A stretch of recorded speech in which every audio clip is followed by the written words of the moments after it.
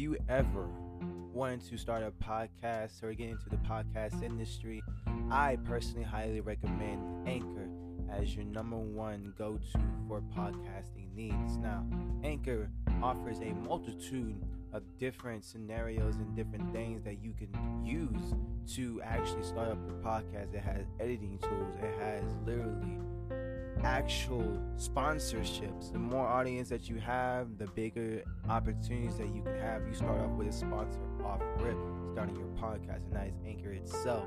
Now, it also offers, copyright free, music and sound effects and everything in between. I personally, highly recommend getting into the podcast industry. And if you haven't, well, do a little bit of research, see what you need. Obviously you need a recording room and or a mic. You need yourself some recording software. And that's all you need to start up with Anchor today.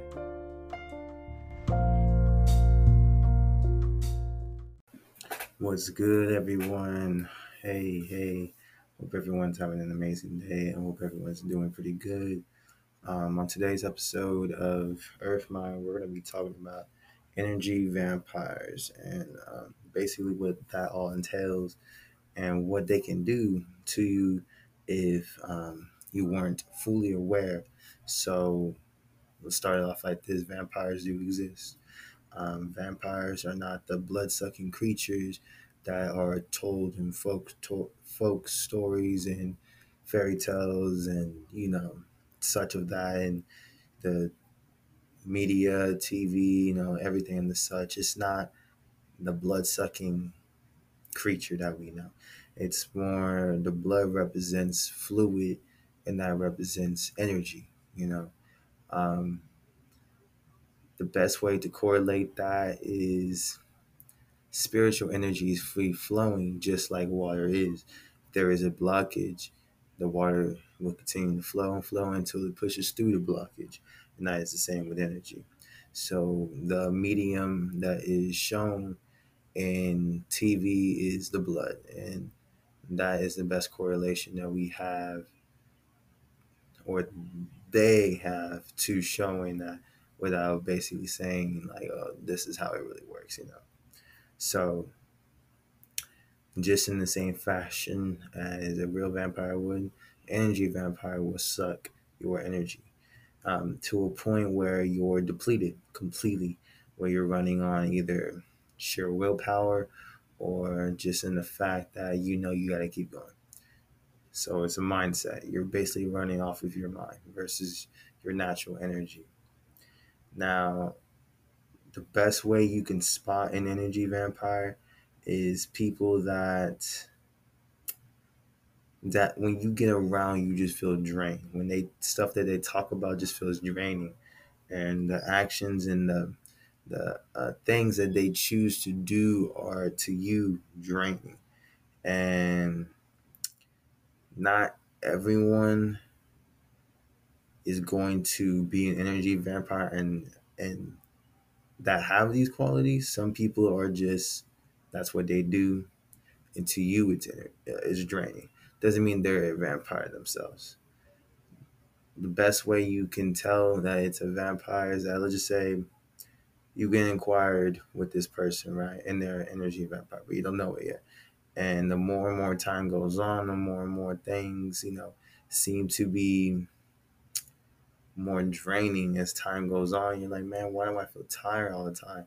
Why is my body sore? I've been sleeping, I've been doing this, I've been doing that. So what's going on? And you're trying to, figure out what's really actually going on, and you can't put the pieces together. You're trying to just like, damn, okay, what's this going on? What's this and that? And it can never be solved until you realize what is the main thing that's been entered into your life: the person. And you don't have to blame the person. You just have to understand that person is an energy vampire. Now, I've dealt with a lot of energy vampires throughout my life, and being an empath, you're going to attract more than normal people because your energy is healing energy. That's really powerful energy. You're a very forgiving type of being. You're not one to shy away from second or third or fourth chances. Um, that's just the type of beings that we are, because we understand human error. Sometimes it takes a couple times just running your head into the wall to figure out it's a wall right there. And that's just human nature. So, and we do understand that, and most people understand that too. People that are just kind individuals, they do understand that. But empaths have an innate ability to naturally have this understanding versus learning it through time and experience. So yeah, I've attracted a lot of vampires in my lifetime, and it wasn't the best experience. Um, what I realized, and this is something that I realized, is that they will display narcissistic tendencies a lot of the time, like heavy, heavy narcissistic tendencies, and a lot of manipulation that does go on, for the simple reason is that they want to keep you in the state that you're at, fear and confusion. When you're in that state, you can't grasp your power. It's flowing, it's everywhere. So they're able to just absorb it. For example, situations like this, when a person is fishing for a compliment, if that makes sense, like that is a narcissistic tendency. And it's a difference is like, oh, I don't look good today, like, and they mean that, or and it's a difference from like, I don't really know phrases that are fishing for compliments, like, uh, but I understand when I do hear them. Yeah, okay. Let's just say someone's like asking you, "Am I pretty?"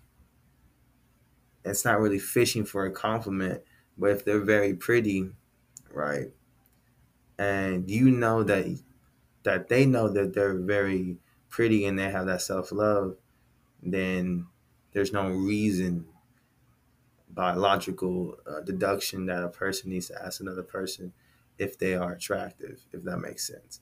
In that sense, they're fishing for a compliment. And there's multiple analogies that are better.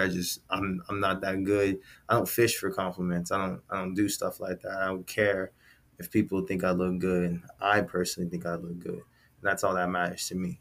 you know so um yeah, they fish for compliments, and they put you in situations where you have to go against your own type of, what's the word, your own beliefs, if that makes sense. Let's just say you don't believe to eat meat, but they really want meat, and they're going to either try to manipulate you to eat meat. It's like, well, when we live together and we have a family, then what are we gonna do? We're all, me and the kids are gonna eat meat. It's like, what do you mean, you and the kids? Like, this is a family split. Like, it would make more sense for it to be intermingled. Like, people that want vegan food, they have vegan food. People that want meat, they have meat. You know what I'm saying? It's like, make more sense. But because they're using the leverage of a future with that person, that means that you know they in your eyes, through the manipulation, you think that they see you in their future, but no, it's for the time being, so they can get the most out of you and then leave. See, and then sometimes they don't leave because you as a person is so strong, and you have such abundance of energy, you do not wither easily.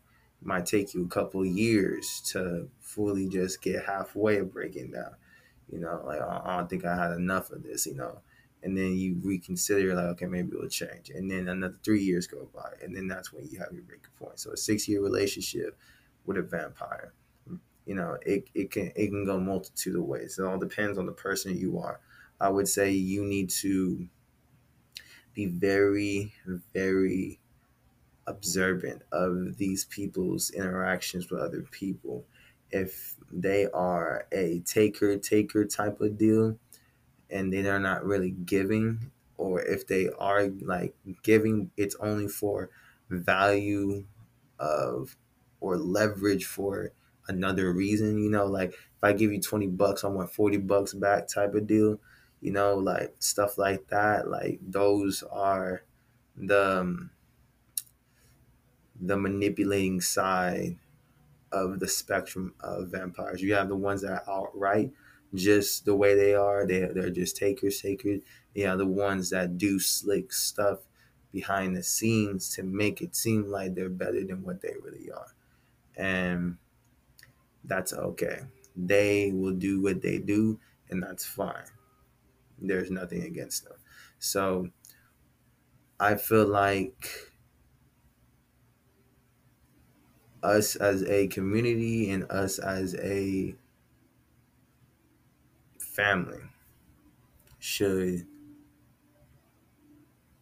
meditate on this idea.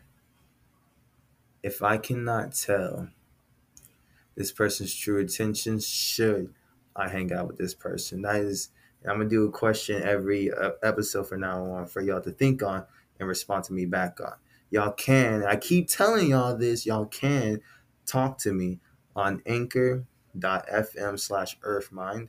You can send me a voice message, or if you want to, it's also on the Spotify and Apple page for my podcast. There is a link there for y'all to click. And if y'all don't, if there isn't a link, if y'all can't see a link on there, then you can go to YouTube and you can go to my solo link for just answering these questions.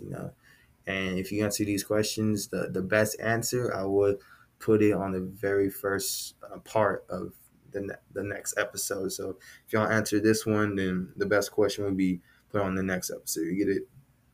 So, yeah. But I think we should all meditate, and I think we should all think on this idea. If I cannot tell a person's true intentions and I'm not confident about what they truly are saying to me, should I interact with this person? And my answer is this. If you cannot tell the intentions of if you cannot tell the true intentions of a person, and you are blinded by either love, lust, money, greed, or your ego, I think you should take time to take a step back, cleanse your mind of attachments and miscellaneous things to focus yourself on what do you truly feel as if they're doing. Now today's going to be a really short episode. I have work in the morning. It's 1:28. I have to go to work at 11. I just wanted to record y'all something because I told y'all I would record more, and I'm a man of my word, so I'm gonna keep doing that. So I hope y'all enjoyed today's episode. I will erupt again for another day with knowledge, peace, and love. I hope y'all enjoyed this episode. I love y'all. Peace.